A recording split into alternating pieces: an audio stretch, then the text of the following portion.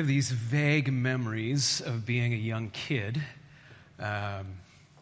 where my life was, I trusted my parents so much and depended on them so much that I didn't even know what day of the week it was. Like, remember this as a little kid or on summer vacation? You'd like wake up and you'd be like, oh, the sun's shining. Is it Tuesday? Is it Saturday? And then, I wander downstairs and maybe there was some breakfast and mom or dad would kind of let you know what was ahead in the day. That is not how my life goes right now as a grown-up. You know what I'm saying? Like within a millisecond of opening my eyes, I know what day of the week it is, and it's like someone's starting to throw balls at me, and I start thinking, oh, I need to do this, I need to juggle that, and before I even know it, there's 5 balls that I'm trying to keep in the air, and I haven't even opened my other eyelid yet. And here's the thing, I'm a horrible juggler. Horrible. I tried a few times as an adolescent to practice for a few weeks, can't juggle, literally or figuratively. So I had this thought recently, like, wouldn't it be awesome if as a grown-up, as a pastor, as a lead pastor of all people, that like I could wake up in the morning with a kind of dependence and trust on God that I had when I was a little kid on my parents. Like I could open my eyes and be like, God has it. It's not working. I open my eyes, the balls start coming, I start juggling and I realize I can't juggle. Here's what works. Like this is my sinful nature at work, right? Telling me you need to do this. By 8 o'clock, you need to be ready for this meeting. By noon, you have to have this report written. By 4 o'clock, you need to be ready for the elders meeting at night. Like all these things, just balls to juggle. If I stop long enough to refuse to juggle and simply to say, God, I'm really tempted to think about all the stuff I'm supposed to do today, but I choose to worship you right now. I choose to acknowledge that you are a good Father and that you've got it all, and please, please, please, God, I know you have some stuff for me today. Just show me what the first thing is, and then I will trust you that you will show me what the next thing is. When I remember to do that, oh man, the first cup of coffee tastes so much better. And the day unfolds so much better. Twice as much gets done even. Not that I do it to be practical, but twice as much gets done. Worshiping God sets our lives in order. Worship is not just a thing that we sing together, for sure. That's one aspect of worship. Worship is not just a thing that we come here on Sunday morning for. Worship is a verb. Worship is a way of life that God would have us embrace and enjoy 7 days a week. So maybe when you get up on Sunday morning, one of the balls that comes at you when you first open your eyes is like, oh, it's Sunday. I have to go to church. Anybody ever had that thought? You lie. What? I mean, everybody has that thought, right? Oh, it's Sunday, I have to go to church, and then we're going to meet these friends, and then I have to get the shopping done, so whatever, there's enough food in the house for Monday lunches, or this is our pattern on Sunday as well as every other day of the week. I have to go to church. Wouldn't it be awesome? Or what a difference would it make if instead of thinking, I have to go to church to worship, if we woke up on Sunday thinking, I get to go worshiping to church. Notice the difference there? Can we get this up on the screen, please? One is get to, one is have to, and one is go to church to worship, like worship is a thing. It's not a thing. It's a verb. It's something that we're doing. And what if you were already doing it? What if you already were worshiping before you came into this room? I mean, the roof would blow off this place if 50% of us came worshiping into the building. Know what I'm saying? Things that we're eager to do, this is a gentle public service announcement, things that we're eager to do, we show up on time for. Or we even come early for. You know what I'm saying? Like if you're going to a Cubs game, should I take the 4 o'clock? I'll take the 3 o'clock train downtown. Just to enjoy a little more of like what's going on. Like wouldn't it be incredible if we came to an experience together with that kind of eagerness? There's some simple things you can do. You could look at the worship folder in advance. Hum some of the tunes in your head. You could pay attention to what scripture, we always publish this a week in advance, like we're going to talk about, and you could read it so that your heart is tuned to receive in advance what God might say. I don't mean to give you a guilt trip. I just want to see this be a place where more of us come worshiping rather than, got to go to church to worship again. Worship happens both when we join together as the people of God on Sunday, no doubt, key moment, and it happens as we live out our Monday through Saturday lives in obedience to Christ. Now, these two dimensions of a worshiping life are both present in our scripture reading for today. Colossians 3, verses 16 and 17. This is one of the great, most inspiring descriptions of uniquely Christian worship. Last week, I said a few words about this. Uniquely Christian worship. It is Trinitarian in nature. The spotlight is on Jesus Christ. If you go to any other kind of worship service, Buddhist, Baha'i, Jesus will not be the spotlight. Like it makes Christian worship unique. Having said that, however, there is not much in the New Testament that gives us direct marching orders for here's how you're supposed to have a worship service, people. It's supposed to be 70 minutes long. You'll sing 3 songs, have a greeting from, there's none of that. There's nothing about what instruments to use, guitars or drums. There's nothing about silver trays for communion. There's nothing about having seminary graduates be your lead pastor or your preacher. There's nothing about wooden pews or comfy seats. There is nothing about any of these details that we sweat about a lot. Here's what there is. Colossians 3, 16 and 17. Tremendous freedom and flexibility here.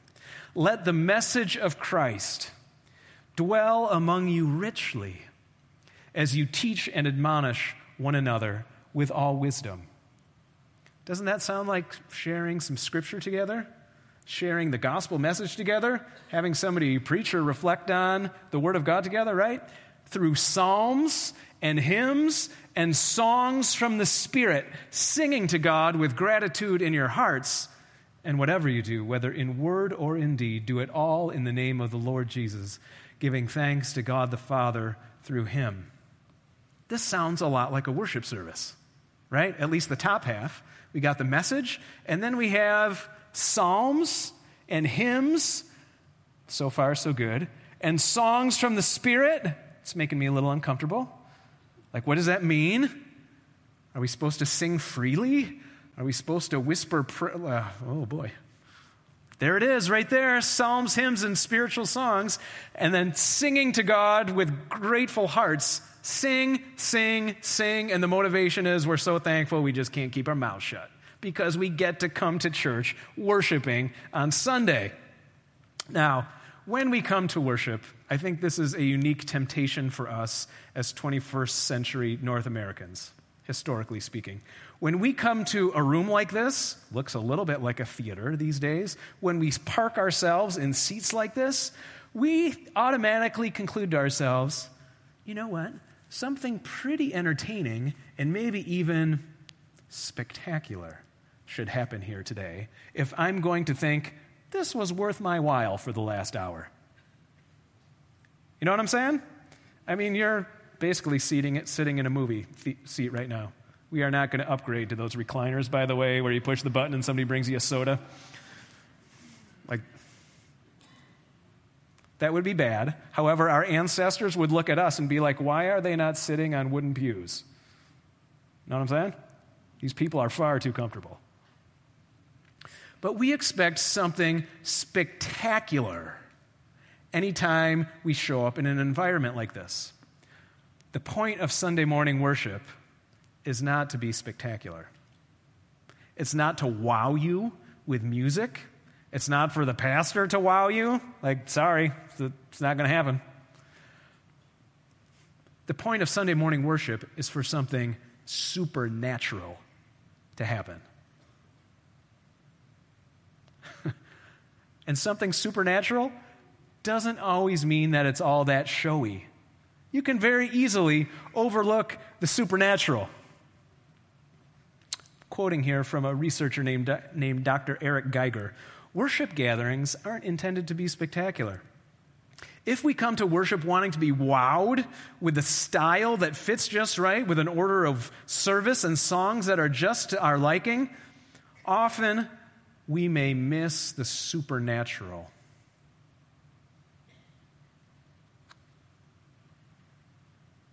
The music's here is pretty good, right? Amen. But we do something different every week. It's not like we're on tour and play the same show for 40 straight weeks. Right? We're never going to be the Eagles.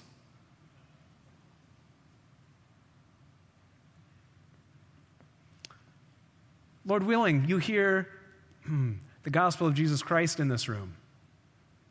I'm never going to be a TV preacher. Like, it's not going to be on that level. If you go to a little 12-person chapel sometime, you may think, man, the singing here was horrible. The guy was lost. Was he even reading the Bible? But something supernatural happens every time people get together in Jesus' name. He promises, wherever 2 or 3 gather together, there I am in the midst. And if something supernatural happens, I would humbly submit it's better than the greatest rock show you will ever see. Like, which is really, humanly speaking, naturally awesome, spectacular, but not supernatural. The best speaker, the most motivational speech you will ever hear, even the worst sermon, something supernatural is going on. There's a really smart man, Alvin Plantinga. He's a leading American philosopher. He won what's called the Templeton Prize for being the leading American intellectual this year. This guy, I heard him say, quote, "I have never heard a bad sermon." What did he mean by? Of course he's heard bad sermons. He's heard ridiculous sermons. He has an analytical mind that could break apart and tear apart even the greatest sermon, and tell them how to improve it. And he says, I have never heard a bad sermon, because he recognizes, even with a huge intellect, if I come into the room with a humble spirit, God will do something supernatural if I can pick up on his presence. Next time you're feeling judgmental about a church service, here or anywhere else, remember Alvin Plantinga and the fact that he never heard a bad sermon.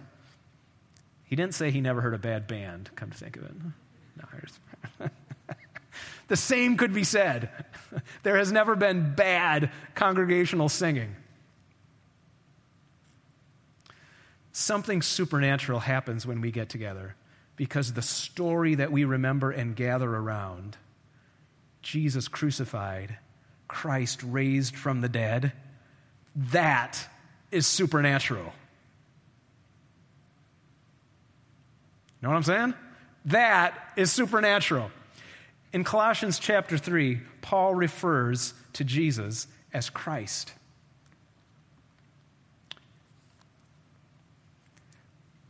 Jesus was born with the name, Jesus of Nazareth, right? That's what everybody called him. It's his name. It's how we refer to him with love and affection. Jesus, we know Jesus. Jesus in his humanity was crucified on the cross. Christ, however, is his title. It's his job description. What does Christ mean? The anointed one. Anointed for what? What was Jesus anointed to do and be? He was anointed to rule the universe as the one who was risen from the dead and came back to life. Jesus, Christ. You put the two together, humanity and divinity. It's like the gospel needs 2 eyes so it can see, 2 ears so that we can hear it in stereo. Jesus crucified, Christ risen from the dead. It's why if you read the writings of Paul, anytime Paul mentions the cross of Jesus, he mentions Christ at the same time, as if to not allow himself to forget that Jesus has come back from the dead. Sometimes in the church, I think we forget. which is crazy because, think if you knew somebody who had a life-threatening illness and then they were completely healed and restored. And that person told their story like, oh yeah, you know what? I had this horrible life-threatening illness and it just wrecked me for years and all the doctor's visits and Then you'd be like, but aren't you totally cured?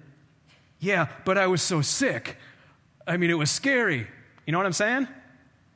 That would be ridiculous, right?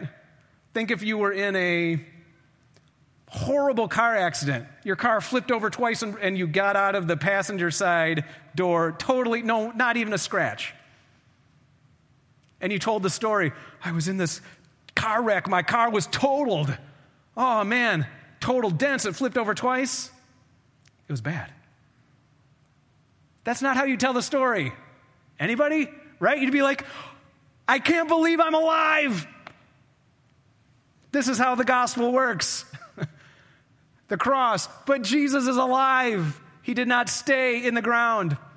Okay, here's an earlier verse from Colossians chapter 3. Notice how the Apostle Paul cannot shut himself up that Christ is alive. If you would, anytime there's anything referencing Christ, meaning the risen one, or anything pointing above, just use your pointer finger and point upwards. Okay? Since then, you have been raised with Christ, who's the risen one. Set your hearts on things above, where Christ is, seated at the right hand of God. Yep, that's up there too. Set your minds on things above, not on earthly things. For you died, and your life is now hidden with Christ in God. Do you feel the message after doing that? That's the gospel, and you can't escape the good news of it. In the theater, classically speaking, stories are either tragedies or comedies. Even to this day, you watch a film, it is either a tragedy or a comedy. I mean, a tragedy doesn't necessarily mean that everything that goes wrong could go wrong or that it's horrible. A tragedy means that at the end of the story, you feel unresolved.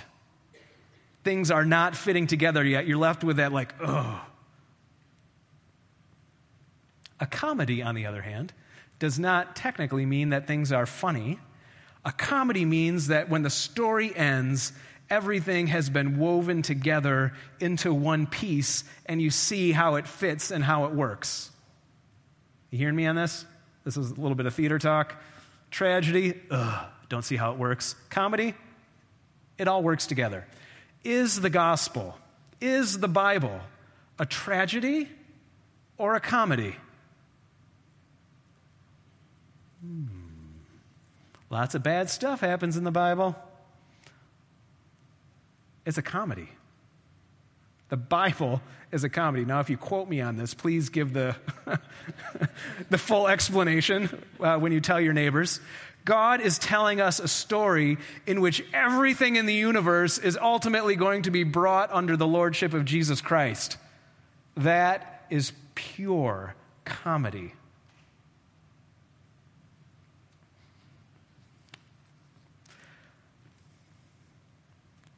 Almost everybody believes.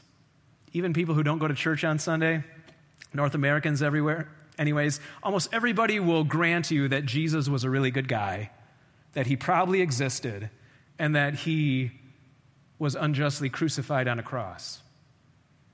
Almost everybody will grant you those tragic elements. It's only the truly crazy people who will say, and then God raised him from the dead to rule the universe.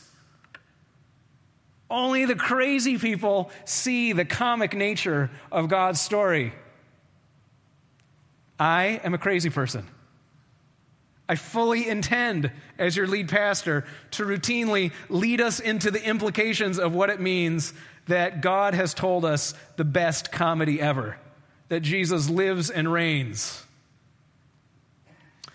Can you throw up that one again? If you'd be so kind, read the second half of this passage with me.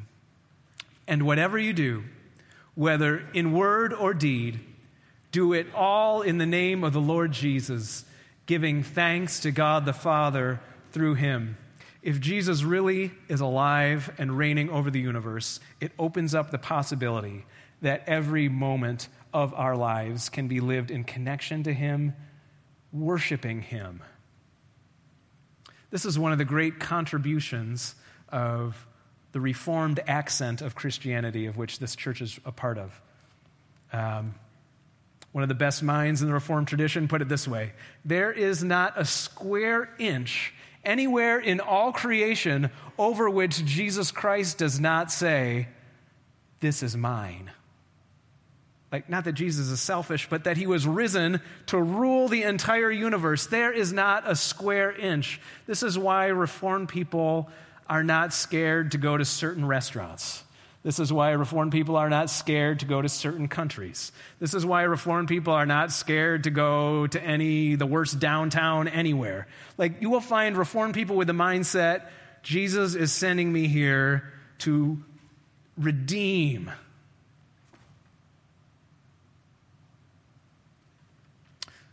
So years ago, I used to teach music in a community college. Probably my least favorite genre of music is like death metal. Does Jesus say over death metal, "This belongs to me"? I had some students, I'd give them projects in music theory. Lots of my students were of the guitar slinging, death metal playing kind of brand of musician. And what I came to discover about them was that listening and playing metal gave them like a catharsis, a release of anger and nasty feelings. And for me, it works exactly the opposite. Like, I listen to metal for 20 minutes and I'm just like, I got to get somebody. That's because I'm not fully redeemed yet. So, who am I, musically speaking, to condemn a whole genre of music that is doing something good for my students?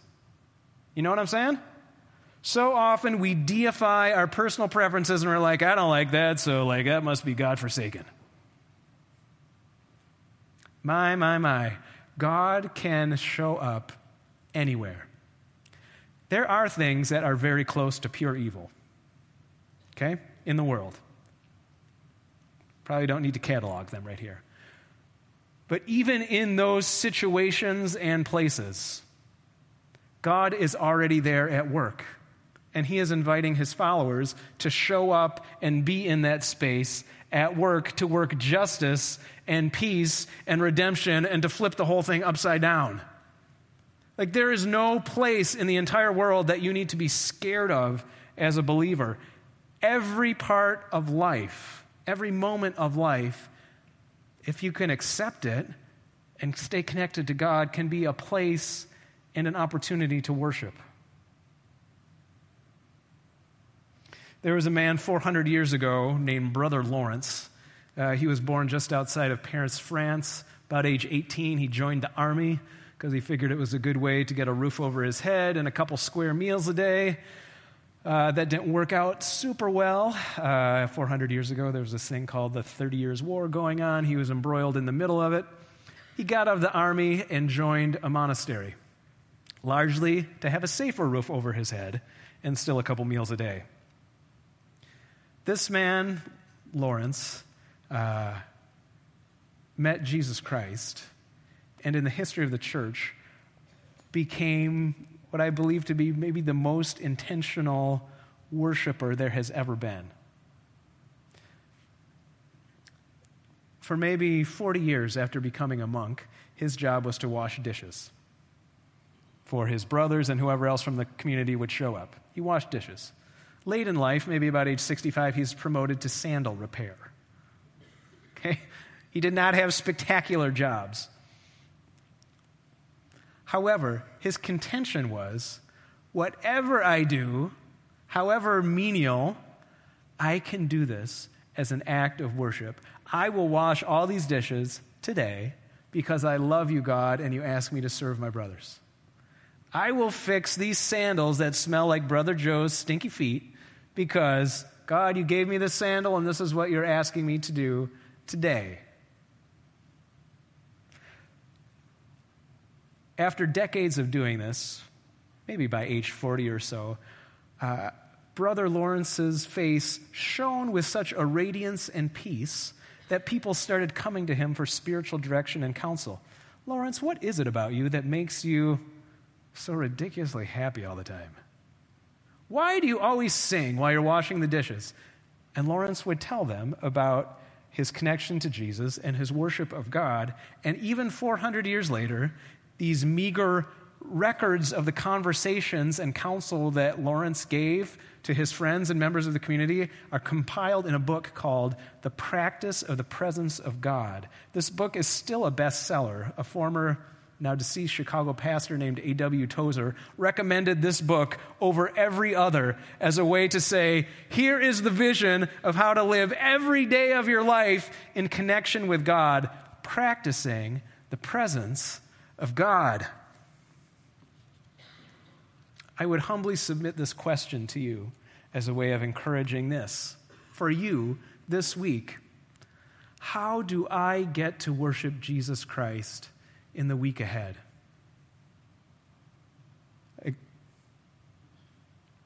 Are you willing to ask yourself this question in the morning when you first open up that eyeball and all the responsibilities of the days come rolling at you? And if you're able to think, nope, oh God, I worship you and you have got it all. Show me the first thing. How do I get to worship you today? Somebody needs to write this on the back of your hand or on your worship folder. Like, for somebody here, this will bring you clarity and joy this week. Brother Lawrence's life was not spectacular, but it was tinged with the supernatural, which is so much better. In order to worship God, you do not need to be smart or particularly skilled or successful. In order to live into the presence of God, you simply need to love God and want to worship Him with whatever He has given you in the day in front of you.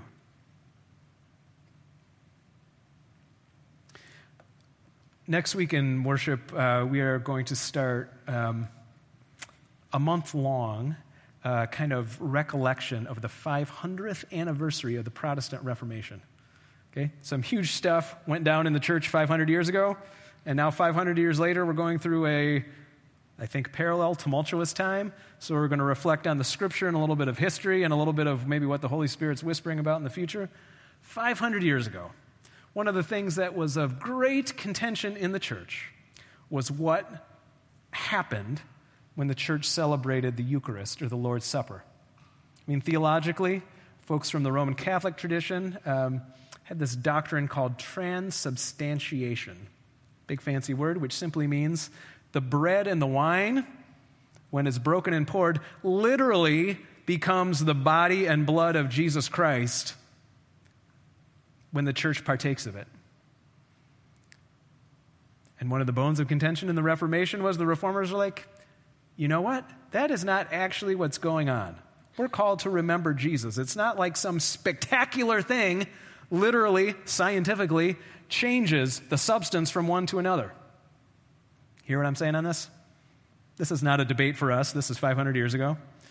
I would humbly submit to you that there is a different miracle of transubstantiation, one thing becoming another thing, every time the church gathers from worship, and it doesn't happen in the bread, it happens in the people. Here's what happens. We come from all different walks of life with whatever we're worrying about, and we come into this room, and when we unite as folks who get to come worshiping to church, we are the body of Christ on earth. That is a miracle of one thing becoming another, that little old people like us, in Jesus' name, are for the world the body of Christ. I mean, I don't know where Jesus' literal body is, his risen body. I mean, like how cosmically, like he's somewhere. Like I don't know how. I can't explain that to you. But his body on earth right now, like look around. And preferably smile. Like we are the body of Christ. And when we go from this place, it doesn't just happen in this room. As we go out into the world, we are Jesus' hands and feet. And this is why it's so important that we're not just well-behaved Christian boys and girls, but that we're merciful, that we're willing to say a difficult word, that we're willing to stand up and say the truth when it's unpopular, that we're willing to be the crazy person who says once in a while, actually, Jesus is alive. I worship him.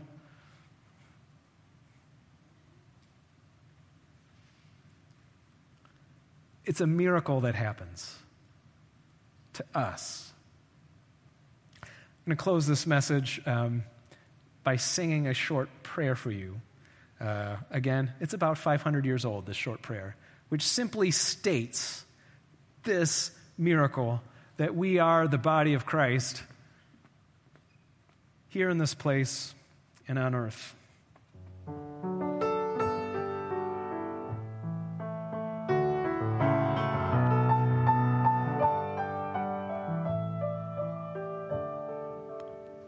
Christ has no body on earth but yours.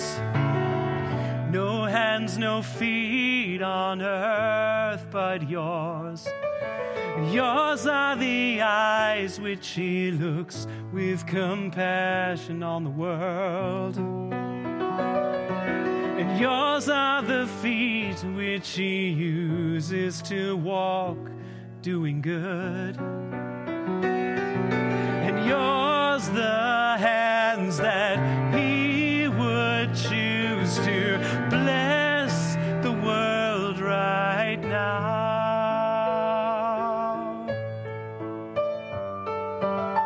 Christ has no body on earth but yours. No hands, no feet on earth but yours. Yours are the eyes which he looks with compassion on the world. And yours are the feet which he uses to walk, doing good. And yours the hands that he would choose to bless the world right now.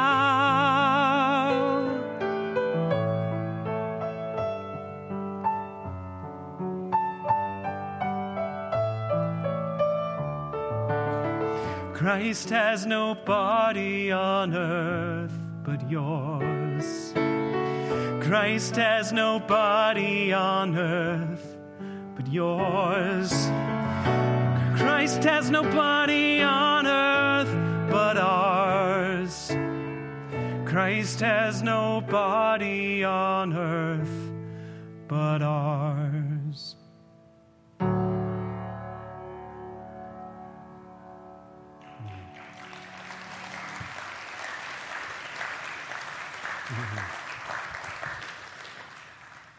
You pray with me? God, we thank you for this miracle. We believe that this miracle happens because you were crucified and you have come back from the dead, and you make of little old us your body here on earth.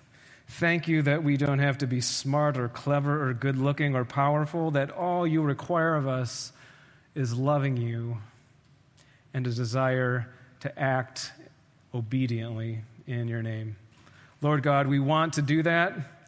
And for those of us that might not want to do that, help us just want to do that. And that hearing that desire in our hearts, you will honor it and move us. In Jesus' name, amen. Hey, friends, I'm going to invite the deacons forward in just a moment. This is the final week that we are allowing for special offerings for hurricane relief. In the last 3 weeks, our congregation has given more than $17,000 already to help the organization World Renew be on the ground, both in Texas and in Florida. This makes me really proud of our church. If ever there is something rotten going on in the world, we can mention it in church, and within like a couple weeks, there's $10,000 to send somewhere. Like, that does not happen everywhere. So for being the body of Christ in that way, like, good on you, people. I was going to say something else too. Oh, on a much less serious note, we have a community directory. If your mugshot was taken a few months ago, there is an envelope with your name on it and a directory in it.